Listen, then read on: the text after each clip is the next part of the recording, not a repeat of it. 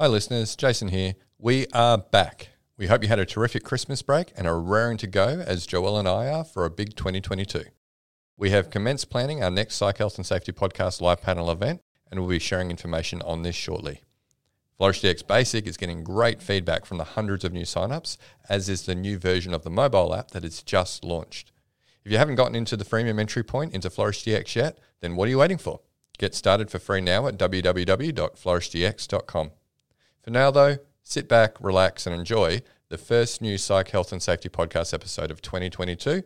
It's an absolute belter. From FlourishDX, this is the Psych Health and Safety Podcast. With workplace mental health becoming a safety prerogative, this is the source of information on psychological injury prevention and health promotion. Hi, and welcome to the Psych Health and Safety Podcast. My name is Jason Banshee, and I'm one of the hosts of the show. The aim of the podcast is to rapidly increase the knowledge and application of psychological health and safety in workplaces worldwide. To help with this, we have regular guests from around the world who are leading the way in this important area. But before I introduce our guest and topic for today, allow me to introduce my co-host, Joel Mitchell. How today, Joel? Well, I'm excited because December is upon us. Mm-hmm. And it might come as a shock to our listeners to hear that I'm a Christmas person. It was a shock to all of us in the office, I've got to say. It always is. People's first Christmas that they spend with me, they are typically shocked. Yeah, and I guess they shouldn't be, because as we've discussed, you're the one that probably looks most like an elf in our whole office. Yeah, in most places. Yeah. You definitely have the size, and yeah, I reckon you've got some facial features as well that are kind of elfish. Probably. I don't have the pointy ears though, so. No. Yeah. Yeah. Didn't you once dress up as an elf? No, I was asked to dress up as Elf on the Shelf. Yeah. But fortunately or unfortunately, depending on your perspective, no elf costume could be procured at the time. So that did not eventuate. Yeah, probably none in your size, I guess. So. I think just none, period. Christmas, finding an adult elf costume at Christmas time is... Adult, I think, is maybe an overestimation. Small child's... just because you're like a string bean. But we've always had, I think you're actually the first female hire we've had, and we've had all just, developers and stuff, and kind of Christmas goes by and no one really cares. So this is the first year we've actually had someone push for a budget to get Christmas kind of deck. Yeah. Yep. Yeah. I'm glad you got a budget, and I'm looking forward to the stuff when they arrive. I am too. Yeah, it'd be cool. And I'm going to make everybody help decorate too. Yeah, well, you did a great job. I got to say, when I turned 40, it was really nice coming in and seeing all the balloons, and Ryan almost passed out on the ground from blowing up all the balloons. He was glaring at me and Dan initially, saying, I'm not going to participate. And then he got up and did more than any of us. So I had to actually confiscate the bag of balloons from him because he was just not stopping. Yeah, so I got to say, it has been nice having a woman's touch around the office. And gosh, thanks. Isn't that swell? It is swell. Look, I don't really dish out the compliments hard and fast. So just take them. Is that what that was? It was a bit of a backhanded compliment. I think. It was as close as you're going to get. Yeah. Yeah. Hey, but yes, look, I am looking forward to Christmas, and it'll be better being in the Christmas spirit with some of your decorations and stuff around the office. It's really nice. Cool. Thanks. Well, let's introduce our guest in, hey? We've got a very special guest today. He has a PhD in safety science, is an adjunct fellow of the Safety Science Innovation Lab at Griffith University in Queensland. He's previously held senior health and safety positions in several large organisations. He currently applies cutting-edge safety science as founder and managing director of both ForgeWorks and Safety Futures. However, our listeners probably best know him as the co-host of the very popular Safety of Work podcast. Welcome to the podcast, Dr. David Provan. Good afternoon. Jason, yes, it is afternoon. Even in Perth, it is afternoon. Yes. It's that now after 18 months of COVID and doing so much international work, I've got a fairly good time zone calculator in my head now, which is good. Yeah.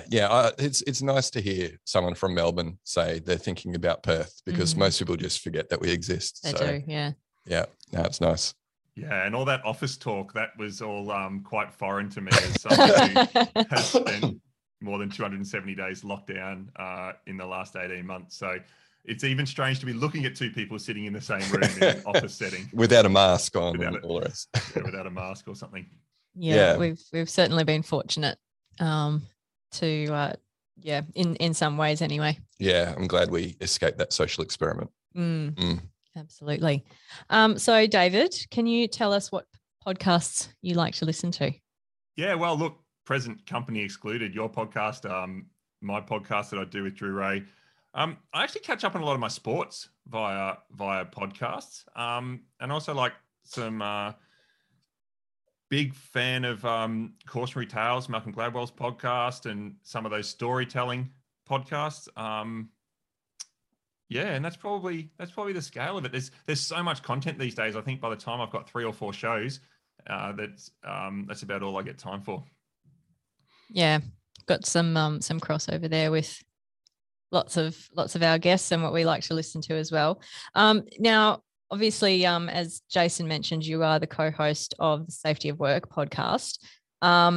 I'm sure that many of our listeners are already familiar with that, but for those who haven't heard about it, could you tell them what it's all about? Yeah, so I went pretty late in my career back to university and did PhD research with Professor Sidney Dekker and Dr. Drew Ray at Griffith University. And my PhD research was what is the role of a safety professional, and really got underneath for 4 or 5 years exploring the job as objectively as I could, the job that I'd done for my whole career. And one of the key findings there was that the profession didn't have an evidence-based narrative or justification for a lot of the things that we were advising and facilitating in our organizations around safety. And this may be true of psychological safety and well-being as well. And so when I finished that, sort of bailed Drew up one day and said, well, if you're not part of the solution, you're part of the problem. And we can't just keep telling professionals to go and read journal articles. And so that was the idea. The idea was, well, we'll do the work for the professionals. We'll get a question that's relevant to organizations and safety, and we'll go find some research papers, and we'll do our best to explain them one paper at a time. And sort of a couple of years and 85 episodes later, it seems to be meeting a need, which is really cool.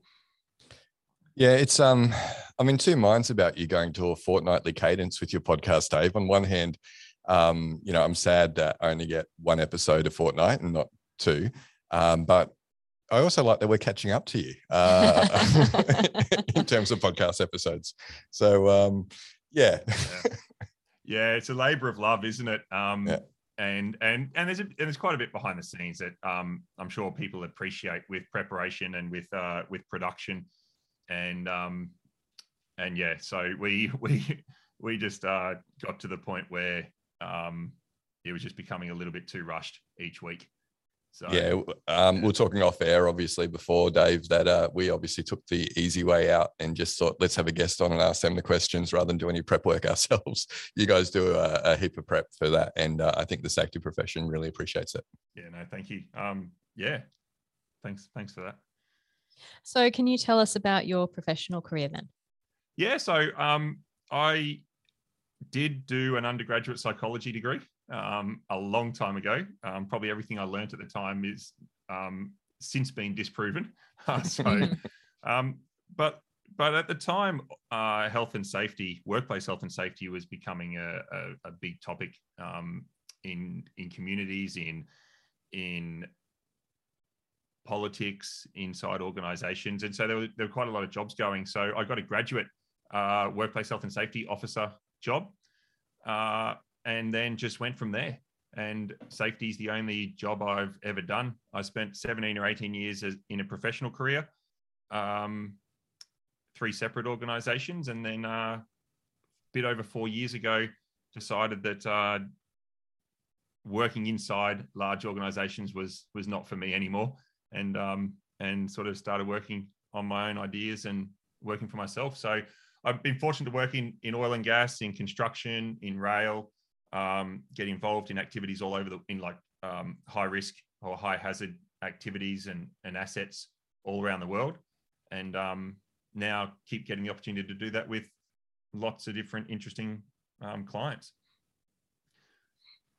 So I think that probably people who haven't studied psychology probably don't have an appreciation of the amount of research methodology that you actually have to learn as part of the undergraduate degree. Do you think, like, did that sort of influence your decision to do the PhD and actually look at, I guess look into that issue of scientific literacy or access to research in the safety profession?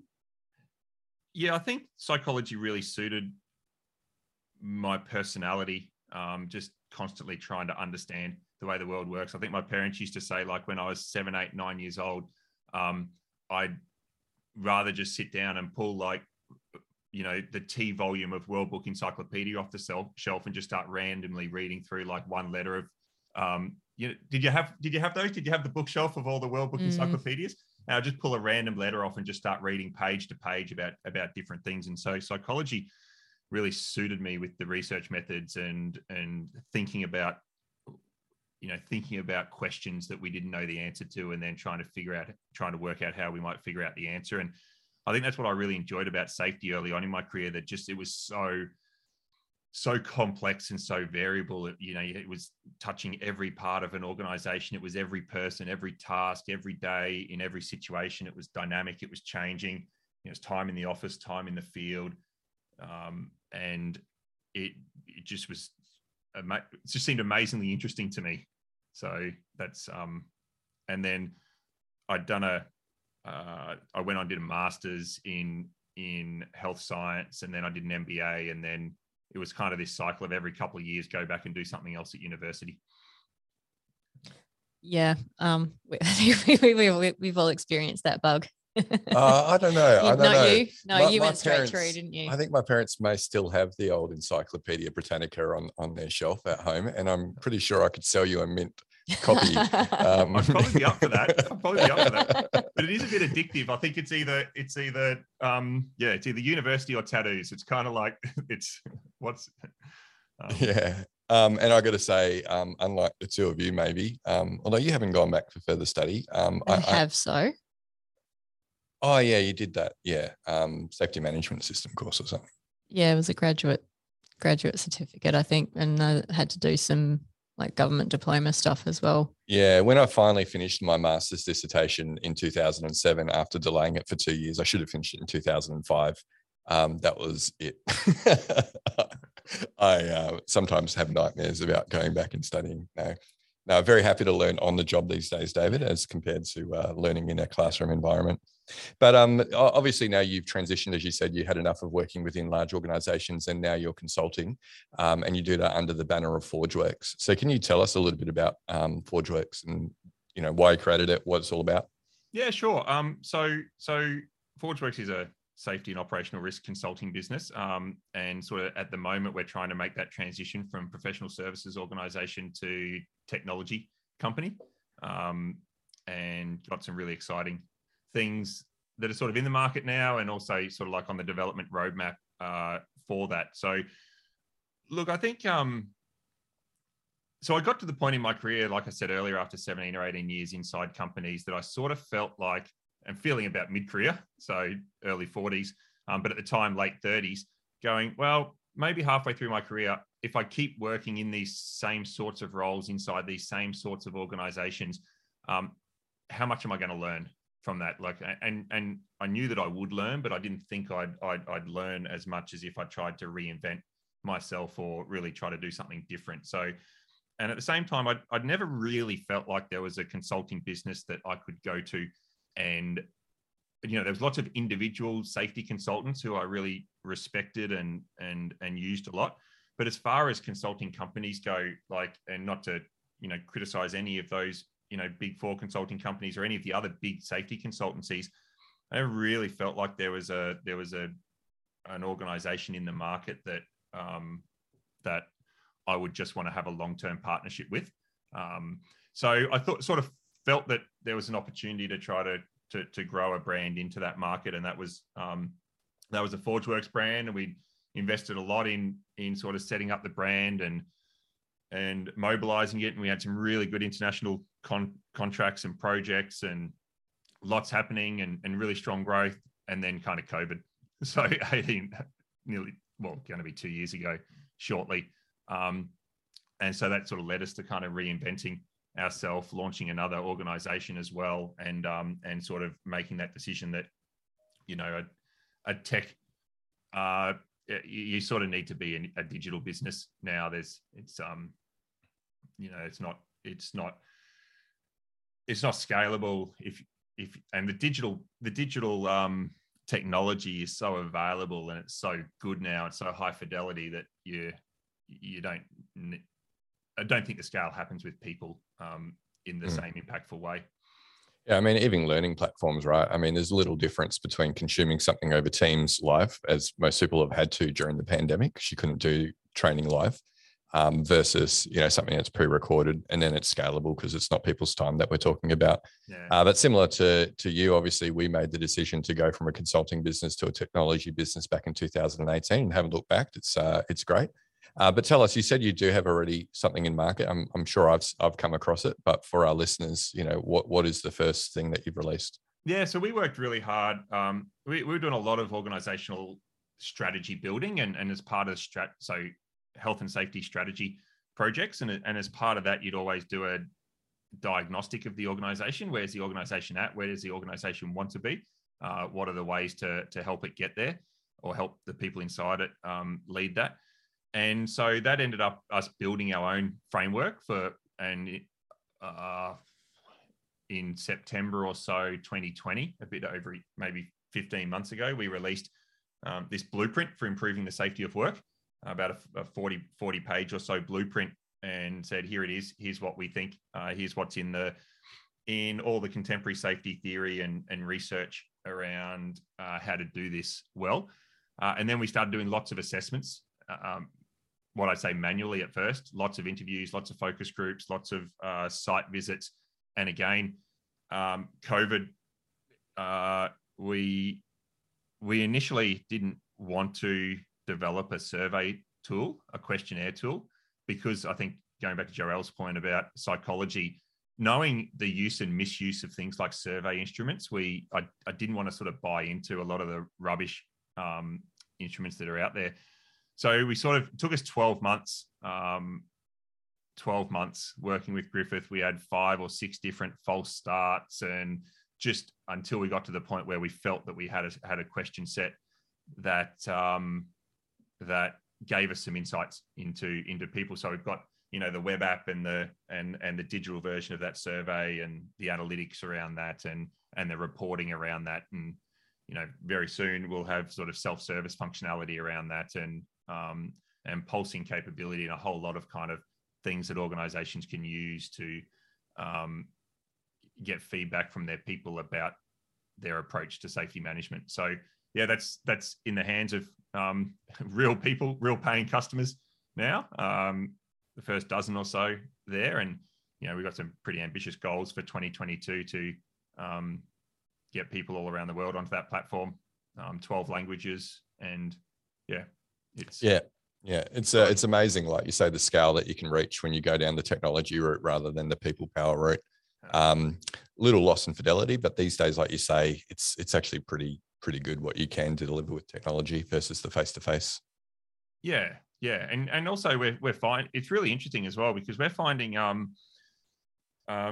we thought things like interviews were high fidelity, but as there's so much researcher bias in things as well. So, once you do one interview and then you form a view and then you go into the next interview, you're kind of reinforcing your opinions from the first interview in the second interview. And as we started to do some sort of independent work of getting different people in different focus groups and trying to do a survey with one group and then doing focus groups and interviews with the other group, we actually realized that what we thought with our interviewing processes and our focus group process, what we thought were quite high fidelity processes were probably also quite biased, maybe even more so than the right survey instrument. So, I think that's why so much research, I think, is mixed methods.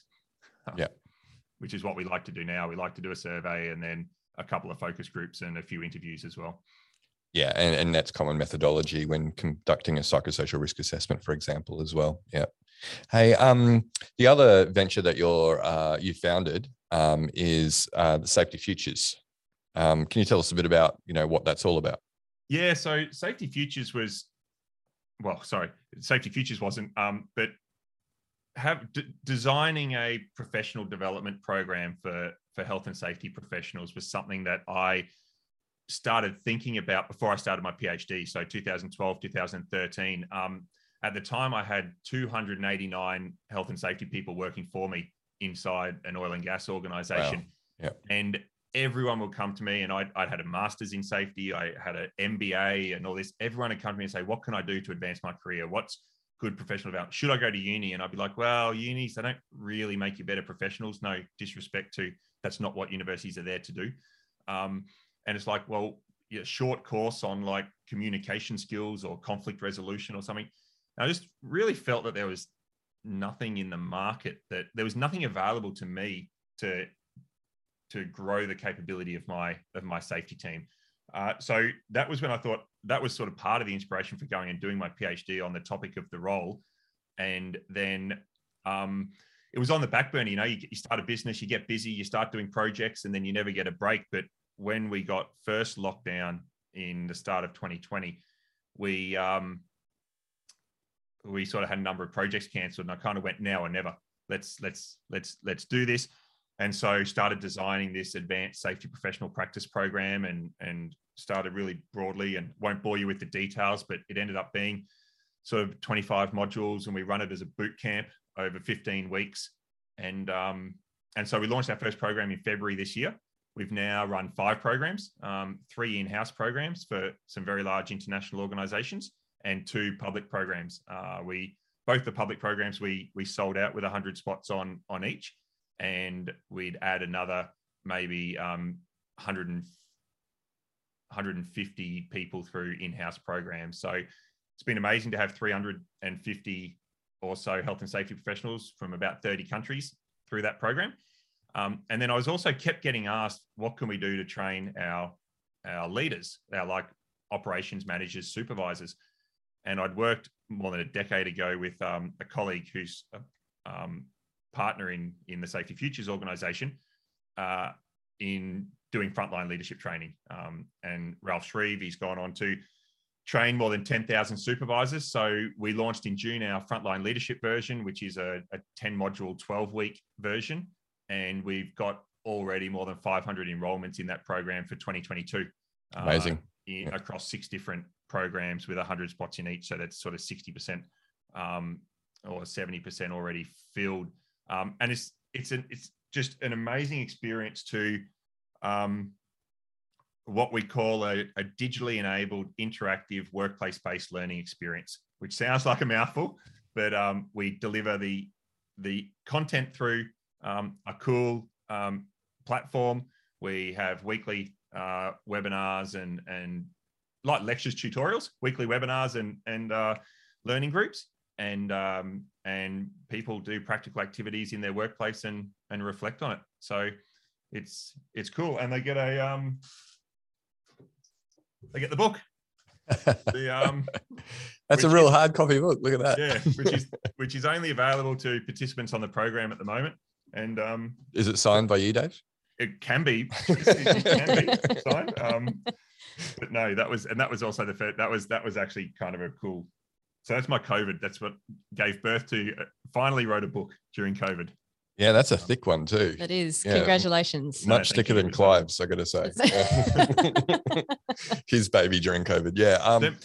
Yeah, but I think similar to you, Dave, we like experimenting with different mediums and how do you, do things at scale and, educate a broad audience around the world.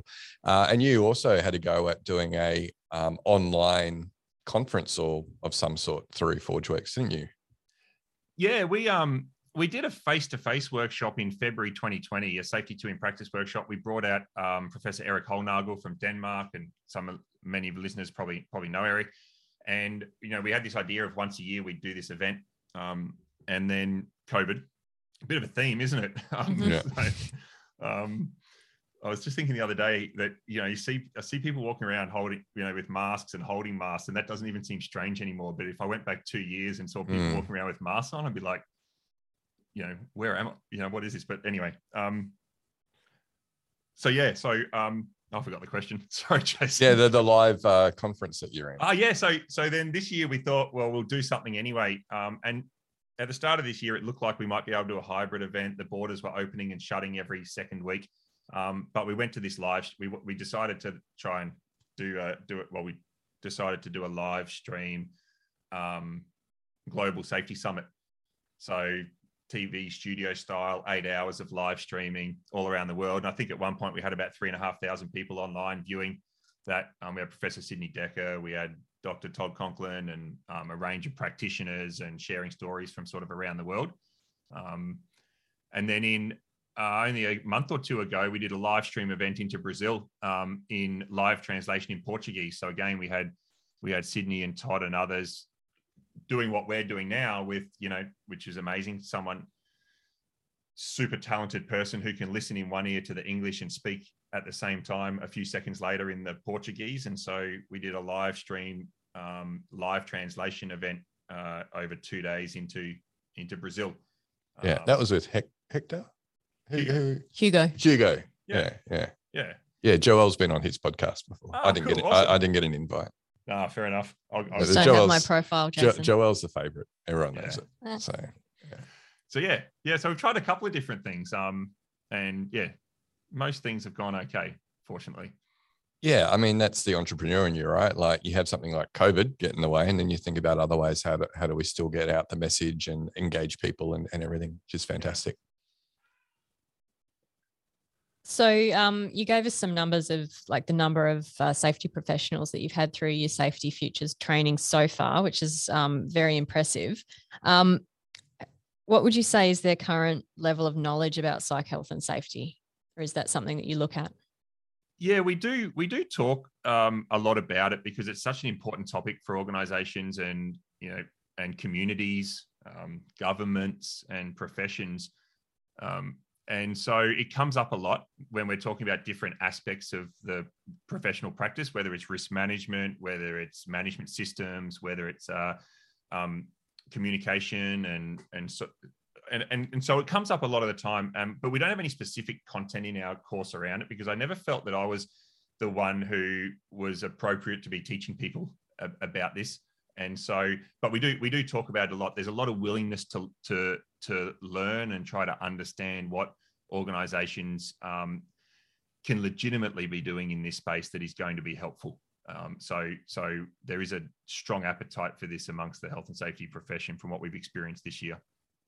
Yeah, you haven't found any pushback on it and say, look, this is the role of org psychs or HR?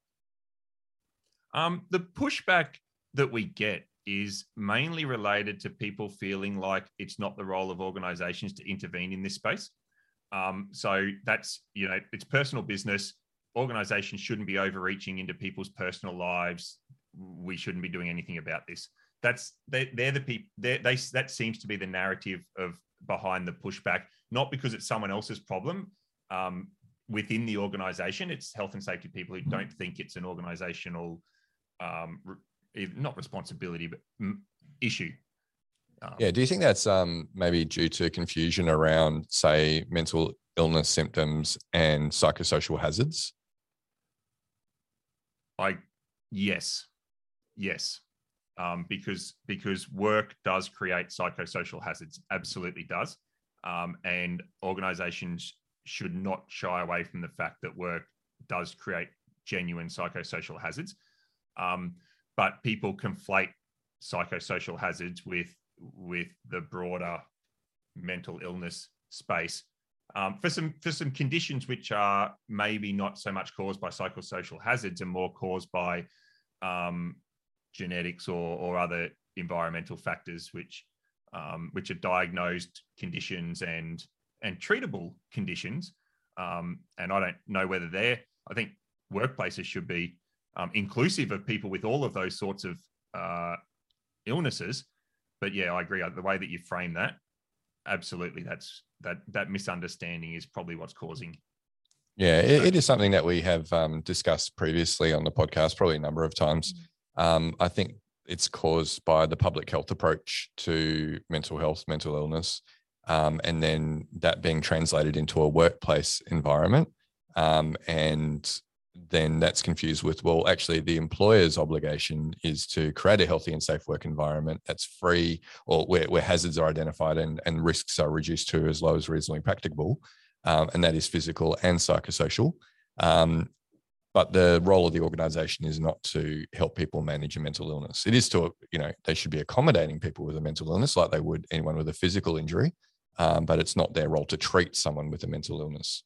And so, I think it is something to do with the public health approach, potentially confusing what the employer's obligations are and the role of the health and safety professional in that too.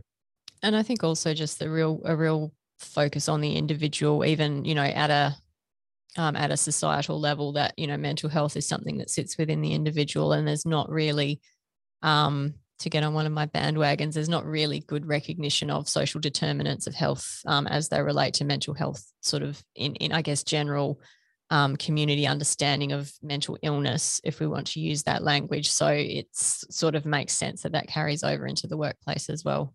Yeah. And I think even just the term psychosocial, like a lot of health and safety professionals don't understand.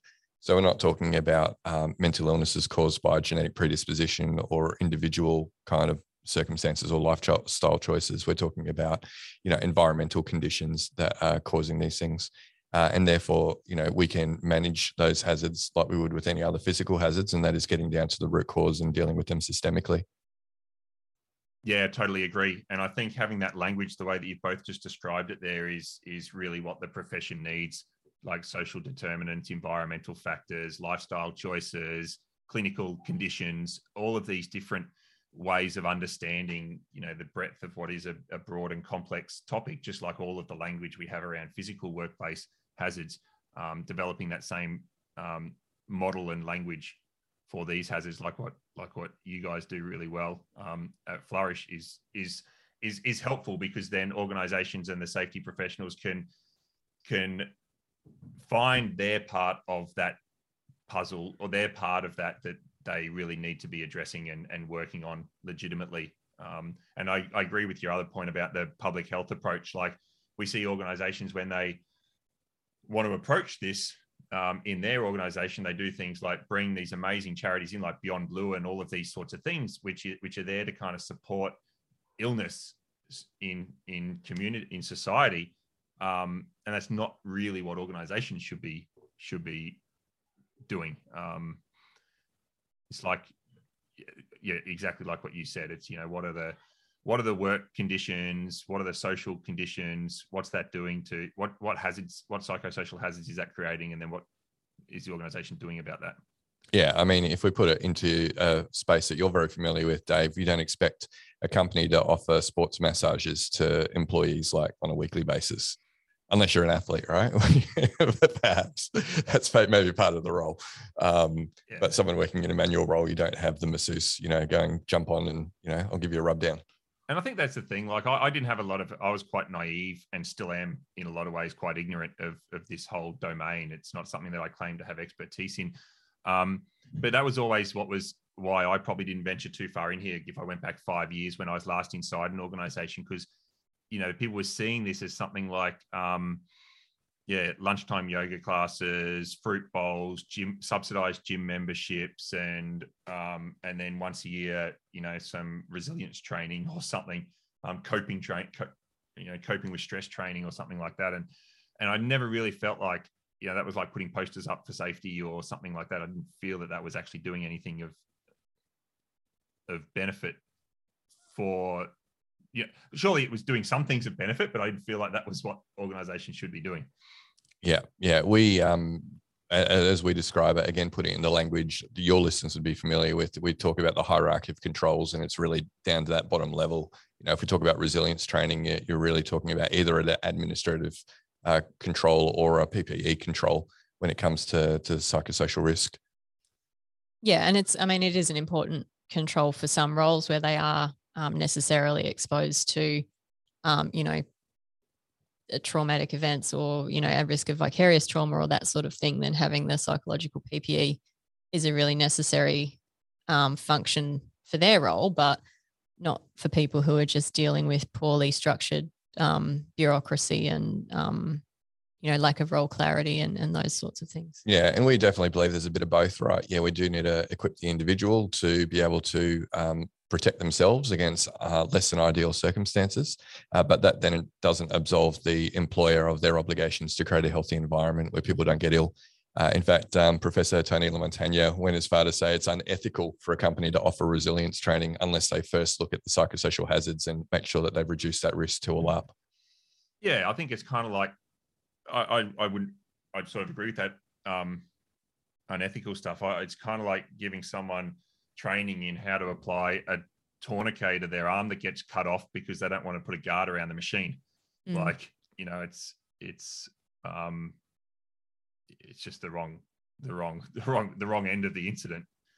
Yeah, and I think we find that when we're able to make those analogies to physical safety examples, that really people sort of get the point that we're making a lot easier then.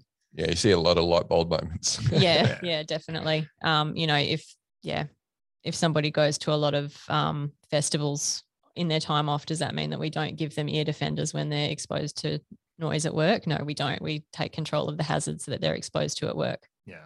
And we see it. And so, and workplaces should do, I think, a lot more heavy lifting in this space. Like, I think, I get that it's hard, but like so many times every week, I see people who are with unrealistic pressures on their work, like getting sent something at 6 p.m. at night and expecting a response back by 7:30 p.m. at night, and people, probably waking up the next morning dreading opening up their inbox for what's in it, or dreading having a meeting with their manager because of how their manager kind of provides feedback to them or something. And I think that there's these things about workload and pressure and communication and support. There's so much inside an organization that creates so many psychosocial hazards that organizations just typically ignore. And we see it whenever a whistleblower comes out, that the organizations, and this is probably an unfair generalization, but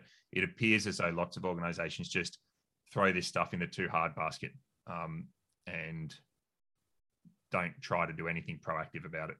Yeah, and I think that's what's really forced the hands of regulators and legislators to adjust, obviously, our legislation here in Australia and draft regulations around psychosocial risk management. And, Safe Work New South Wales has been the first state to bring out an industry agnostic code of practice in this space as well. And so it's going to be pretty hard for employers to hide. It's not going to be, it being too hard is not going to be a justification anymore. There's going to be plenty of really good evidence out there, and we're probably not helping employees either by giving them a tool, which makes it really easy to do this stuff as well. Yeah, well, I think otherwise, I think regulators will keep stepping in. I'm not sure you will know. Is it France where it's illegal to send your employees an email after hours or something? It's been around for a little while. Yeah, I think in France it's around for a little while. I think maybe it's just come into a few other countries as well. Oh, it might be Portugal's just introduced it, maybe. Yeah. And look, they do take it pretty serious over in France. There was a couple of directors in the last year or two that were put in jail for a culture of bullying and harassment. Yeah. So the directors held responsible for that, where they had a number of suicides there. So now they take it pretty seriously. What's going to be really interesting though is I was speaking to Michael Toomer about this actually at the AIHS conference they just had around workplace mental health, and asking him about, is it going to take some cases that aren't related to, say, bullying and harassment and sexual harassment, but maybe more around work overload to get companies to start taking this seriously? Because bullying, harassment, sexual harassment, I think everyone would morally go, yeah, that's wrong, and we don't want that in our workplace. But things like workload, it seems like companies are very fine in many instances to just keep piling on people. And looking at the Safe Work Australia workers' compensation statistics, I think it's something like 20% of all psychological injuries come down to work overload. It's not bullying and harassment, it's just having too much to do. Yeah, I think there's more for less continuous approach in organizations is I don't think you come across anyone who doesn't say that they're busy. And I think if you ask people, are you more busy now than you were a year ago, even COVID aside, I think when you look at the productivity stats about people have basically replaced all of their commuting time with work time, replaced their before breakfast, after dinner time, where maybe they used to unwind on the couch watching TV, are back in their study doing work, or put the kids to bed and doing more work, and everyone's got permanent studies set up in their house. And I think,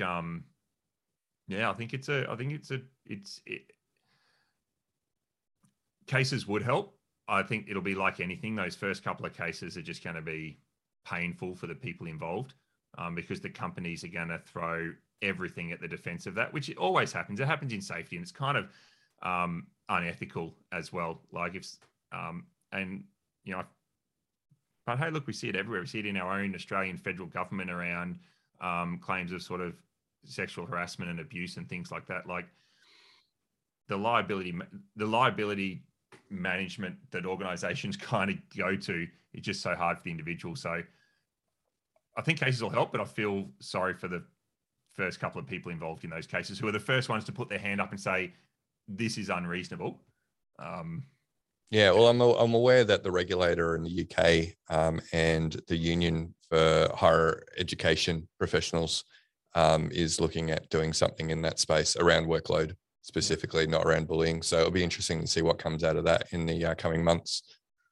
Yeah, when you speak to, as I do with, my adjunct role with the Safety Science Innovation Lab at Griffith University, obviously with the loss of international students in lots of parts of the world with border closures, there's been lots of jobs lost in universities, and so lots of teaching workloads and research workloads and admin workloads so have all gone, onto sort of core permanent staff members and that now. So I think you'd find anyone in that sort of higher education setting anywhere in the world that used to rely on international students, they might be doing 50% more than they were expected to.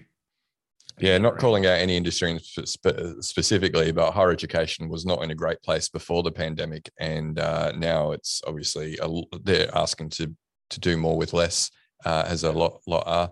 I like, or I don't like what you're saying, but I definitely resonate with what you're saying around the working from home, and we know that you and Melbourne had the worst of it with the longest lockdown in the world.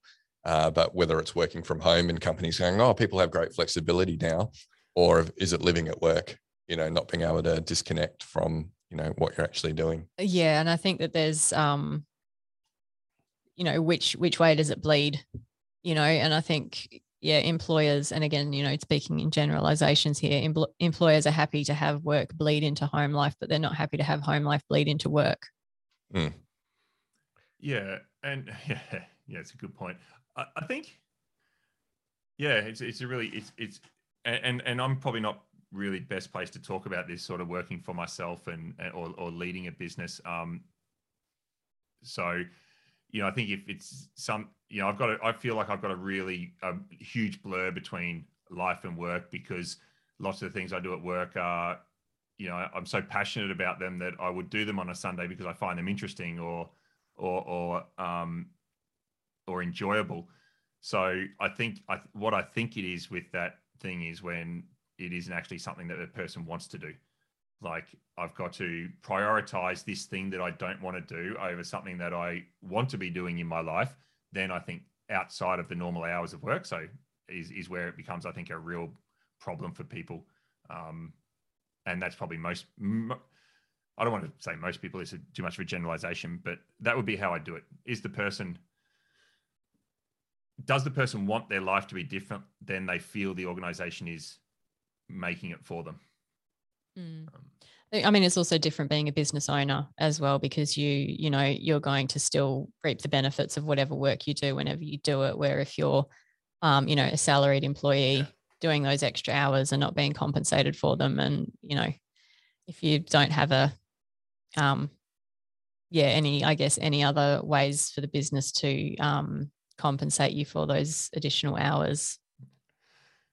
I'm only laughing a little bit because this idea of reaping the benefits and salaried employees and business owner, there are a few words used in that sentence that didn't quite mesh together for me, and I was just going, being a salaried employee. Yes, Joel has no idea, Dave, the what we go through. Yeah. the grass is always green. But no, you're exactly I have right. no aspirations to business ownership. No. My dad was a small business owner my whole life, and many of my other family members as well. I know what it looks like, and I have no desire for that whatsoever. I'm quite happy being on a salary. I do say to people, not in a feel sorry for me kind of way, but it is something that in the last few years never ever worked harder for less money in my career, but passionate about what I do every day. So you got to make those trade-off decisions. So. Yeah. So one of the things that you're obviously passionate about, Dave, is to build up the profession's capabilities, right? So we're talking about psych health and safety here specifically. Thinking about health and safety generalists, what sort of competencies do you think that they are going to need in this new world where things like ISO 45003 is out, where we've got new regulations dealing with psychosocial hazards is out, to help them to be able to partner with their organizations to deal with this successfully? Yeah, look, I think the health and safety profession is I think a logical place for this responsibility to sit inside organizations. When we think, you can talk about being in human resources, but I don't know whether human resources have the sort of the frameworks and the I don't want to say access, but the understanding of work that the health and safety organization would have. So I think it's a logical place to sit. I think the literacy in this area needs a massive increase, like for me absolutely included, to actually know what this cause and effect model kind of is inside organization. Like what are the psychosocial hazards, or so what are the drivers of certain types of psychosocial hazards? What are the different impacts on individuals?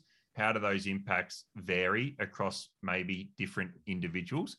Because I assume from one of the differences here is compared with physical safety, in my understanding, you can tell me that I'm wrong, please do. But my layman's interpretation, if two people were to fall out off a ledge 5 meters in the air, their physical injury impacts would probably be quite similar. If two people were to be exposed to the same psychosocial hazards, I have this understanding that the impacts on different people can be quite different, which is why I think organizations hide behind the fact of, well, we'll just help people to cope more, because some people seem to be able, because Fred or Mary, who sits over there, does more work than you and doesn't complain. So I guess that's when we think about the literacy and the capability of WHS professionals, is sort of to understand those determinants, those hazards, those impacts, those individual factors, and kind of understand that risk space. That would be how I'd see the starting point. Yeah, that's a really interesting one, because Joel's been dealing with that recently. We had a client who wanted to do a top-down risk assessment, of psychosocial hazards. And, we had to say, well, no, actually employee perception of psychosocial hazards count actually more so than your desktop research or your top-down view of what you perceive to be reasonable. Because it is, the role of individual differences, as you say, David, is so significant. I think probably you can look at it as rather than, what damage will occur if we expose, if we push someone off a height, yes, we know that, the likely damage that will occur. But if we look at it from the perspective of, how much weight can somebody lift? And then you've got a broad range of capability there, and you don't look at, who's the muscliest dude in the group and then assume that everybody's going to have the same capability to lift. You actually look at, well, what's the average, or what's the minimum requirement for this role, and that's where we actually set the benchmark there, not at the best performer. Yeah, I like that analogy. That's a much better one. So I think that's a good contrast to the heights one, and also a good example for the individual differences. And yeah, I just think that there's a whole awakening that needs to happen, and I think maybe when I talk about organizations, sometimes I sort of talk chicken and egg. Like, someone's got to break the cycle, someone's got to awaken first, and so I think this is one of these things that that if the workplace health and safety profession can get itself organized and aware around these topics, can provide a whole lot of support to their workforce. And I agree with you that perception is probably the most important thing. When we do our survey that I mentioned earlier around the capacity, which the capacity of the organization to manage the safety of work, we get organizations who say to us, but it's only the perception, it's not reality. And it's like, well, if you believe that individuals making decisions impact safety, then the logics that they're telling themselves and the perceptions that they have is actually what informs the decisions that they make. So we had one debate with a CFO, because the workforce had fed back that they didn't feel like there was enough resources for safety, and the executive management said, well, that's simply not true. We have a dedicated safety budget. Anytime anyone's ever asked us for something to do with safety, we've given it to them. It's like, well, it doesn't matter what you think is true or not true. This is what people experience. This is what people experience in the organization. So I guess it's a little bit like that with psychosocial hazards. It's what's the individual experience of, the work conditions. Yeah, and that's something that we've had to work around as well. I mean, psychosocial risk assessments by survey are pretty dumb typically. Is workload high, low, or somewhere in between? Is autonomy high, low, in between? Is supervisor support high, low, in between? These sorts of things, right? But people have different preferences. Like, I know some people who love to be busy all the time, and if they weren't, that would actually be more of a stressor than if they were flat out. Same thing like with job control. Some people want to check their brain at the door. They don't want to think when they come to work. But automatically, we would generally assume high workload, low control, that's a recipe for disaster in terms of work-related stress. And so, yeah, and that's why we had to come up with a different way of doing psychosocial risk assessments, taking more into account the individual impact of hazard exposure, rather than just this assumption that some of these hazards automatically lead to a negative work experience. So I guess from a motivation perspective, what do you feel would help people in a safety function to take a more proactive role in psych health and safety in their organizations? I think, again, these generalizations, I'm always a bit nervous about just generalizing, but I think the confidence in the knowledge, like, I think it's a confidence in the awareness around this and the understanding. Like, I think the motivation is there. I think it's such an important topic in businesses now, from boardrooms to senior management in mass media outlets. I think every organization that we work with is doing something, has some kind of plan in relation to this. Most of the time, based on this conversation, that's probably an ill-informed plan, but this happens in safety too. People want to do something about even physical safety, and it's just, let's just throw activity at this. And I think education's got to come before activity, and I think that's where it is now. So I think what I like with what you've done with your 45,003 training, free training, and all this sort of stuff is, I think the education piece is the first piece, and hopefully the profession is pretty motivated to become educated, and it's a matter of just having the access to that education and knowing where it is. That's what I'd hope anyway. Yeah. Would you consider putting a 26 module on your Safety Futures course around psych health and safety? Yeah, look, absolutely. Maybe we should do that together, because I mean, the thing that you can't really maybe promote an evidence-based approach and then go off and teach stuff that you're probably not the person to teach. So even in the risk management, the physical aspect of the risk management in our program was authored by another colleague on my team, Avitsa Ninik, who's a risk engineer and professional process safety engineer. forgotten more stuff about risk management than I'll ever know. And so we've sort of had this deference to expertise model around the framework. So yeah, sure. Right. All right. Well, Joelle's awesome at writing content.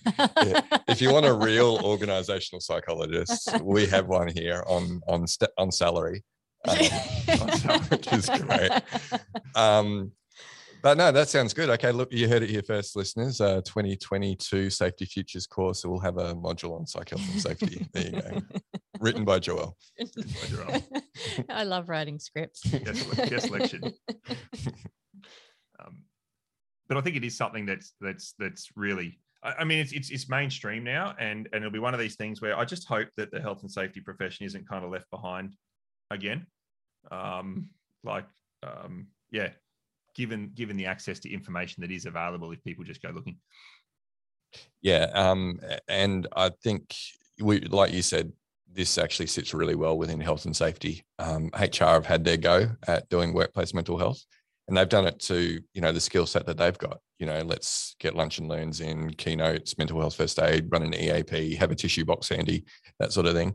But health and safety now actually need to bring their skills around risk into the game and understand, hey, there's hazards here. And if our role as a profession is to make sure that people leave the workplace the same way they entered, or in a better place even, then we really need to understand and be managing those risks. Yeah, and I think also, no disrespect, I mean, to the HR profession, but the lens with which they look at the organisation is not the same as the lens with which the workplace health and safety profession look at the organisation. So the health and safety profession looks at work first and goes, what's the work that people have to do and what's the hazards created by it?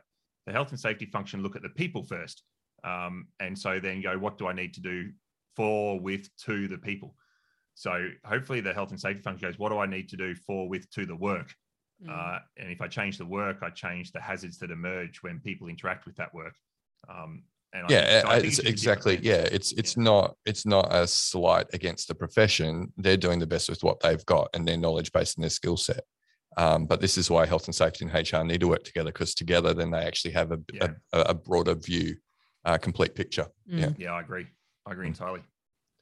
So what would you say, speaking to the safety professionals in our listenership, what are the benefits for an organisation when their OHS function does have psych health and safety capabilities?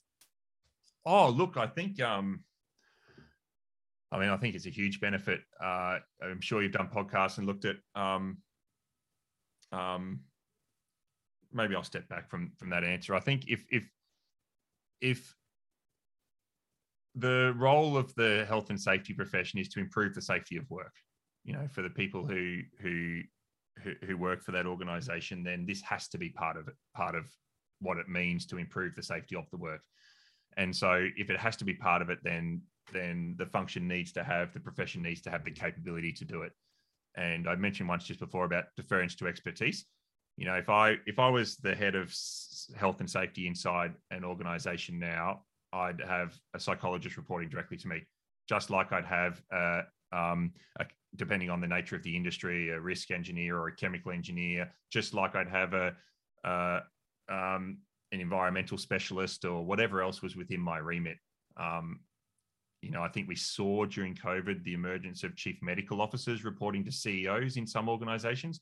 Obviously, that's, pandemic extreme, outside the capability of the WHS profession, but inside health and safety organizations, I'd expect to see growing employment of psychologists to do this well, to do it properly. Yeah, and I guess what you're talking about there is having, within your safety team, you've got your generalists, and then you've got your specialists, your subject matter expertise, and that's where you'd have that psych input as that subject matter expertise, I guess, to work with the generalist to embed into the SMS and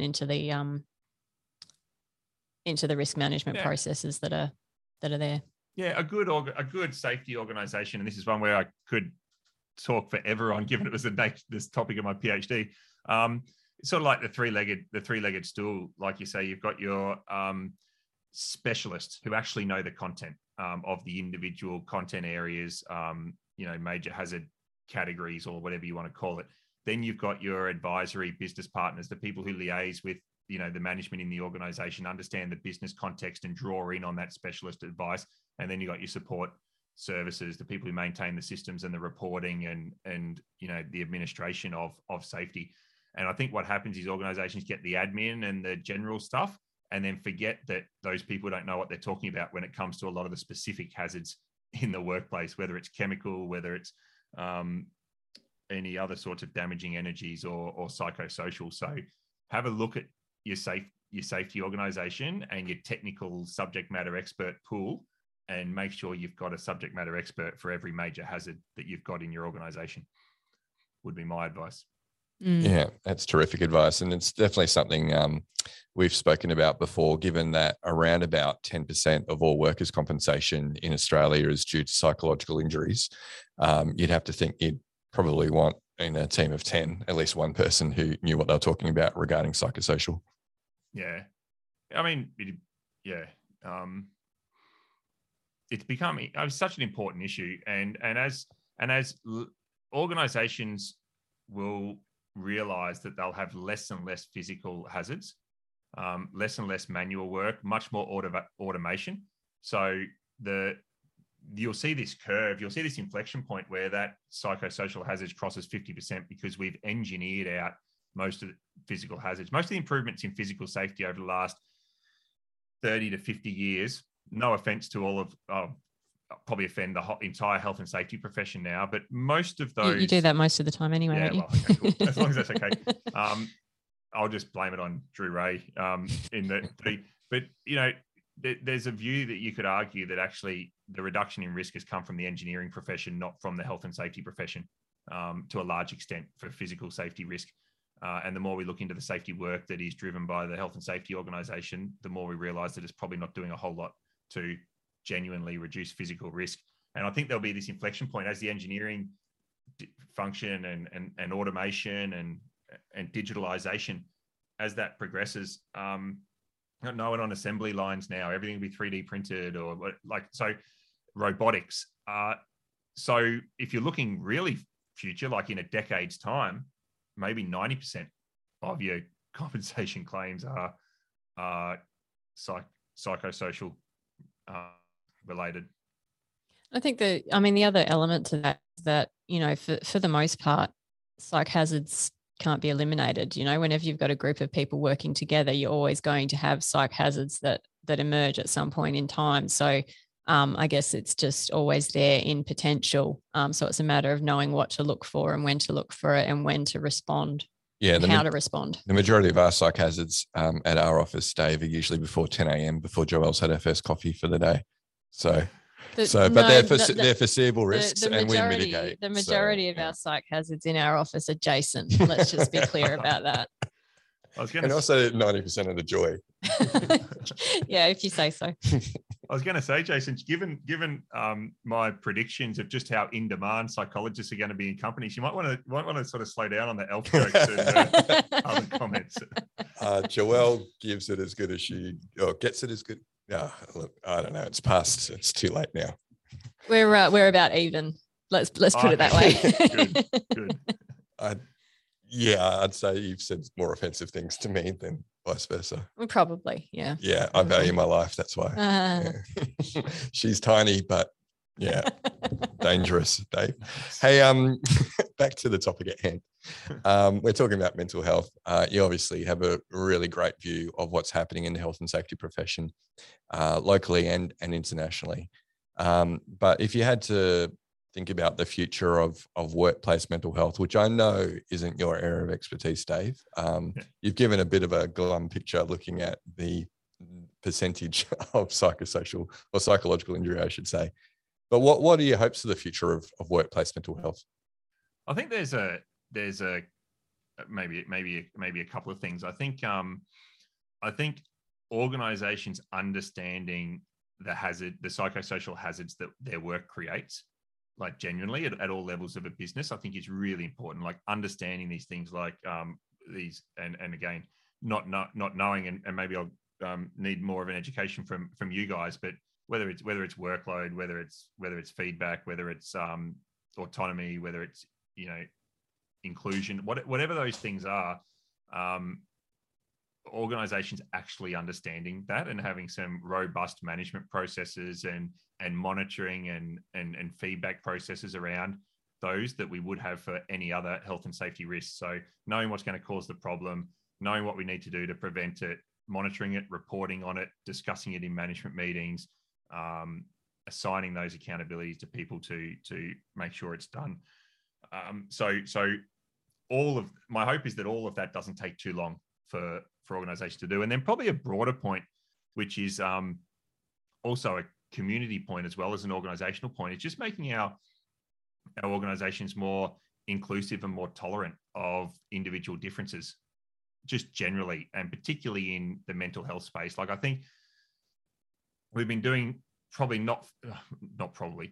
not fast enough and not enough with things like gender diversity and other aspects of individual differences. Like, I think we've been glacial in some of our advances on that, and it feels even more glacial on our tolerance for workplace mental health. Like, I mean, if someone applied for a job so think of our listeners, someone applied for your job in the team yesterday and goes, say applies for a job in your team at the moment and goes, I've actually got this mental health, whatever it is, whether it's schizophrenia or something, and every now and then, completely out of the blue, I have a problem and I just need to stay in bed for 3 or 4 days. Don't know when it's going to happen, but it probably happens a couple of times a year. So that person's, if they disclose that, probably not going to get any job. And I think that's horrible for organizations to not be inclusive of the range of different sort of mental health conditions that people live their lives with. So they'd be the two things, I think, that organizations get their robust risk and management systems in place and just hurry up and be more inclusive. Yeah, no, they're fantastic. And like you say, hopefully it's not glacial, these changes. Hopefully they come in sooner rather than later. Well, and when we've got, 50% of adults in Australia will be diagnosed with some form of mental illness in their lifetime. I think that you don't have an option as an employer. Are you going to screen out 50% of your potential candidates? Then what does that do to your talent pool? Yeah. We could get very sidetracked and talk about how people can both be living with a chronic psychological disorder and also be high performers in the workplace. And, there are very reasonable adjustments that workplaces can make to take advantage of the talent those people can bring. Not to mention the commitment and the loyalty that they would bring to an organisation as well, who is willing to make those accommodations for them. So more pros than cons, I think, in actually advancing that inclusivity. And I don't think it is a topic that we actually have focused on a whole episode of the Psych Health and Safety podcast. So maybe in 2022, something we can look at. Yeah. So any listeners out there who are working in this field, hit us up. We'd like to have you on for a chat. Terrific. So David, do you have some parting words of advice to share with safety professionals who want to get more involved in psychological health and safety? I think my parting words would be, not to be afraid of this area. Like, I started my career in psychology. It's fascinating. I mean, we're all human and we're sort of, incredibly interesting and complex people. And this space I don't think this space is a space to fear. It's not a space to ignore. It's a space to get educated on, so that you can understand the role that you can play as a professional and the role that your organization should be playing to kind of understand and manage these hazards. So, I guess whatever you're holding inside your head in terms of just not wanting to talk about it, the stigma around it, do what I'm going to do after this podcast, go educate yourself, about this area, because it's really important to do well, I think, now, and it will become increasingly more important in the future. Yeah, and we're looking forward to seeing this as a topic on a soon to be released Safety at Work podcast. Yeah, well, I'm going to educate myself. I'm going to go and find some research papers and we'll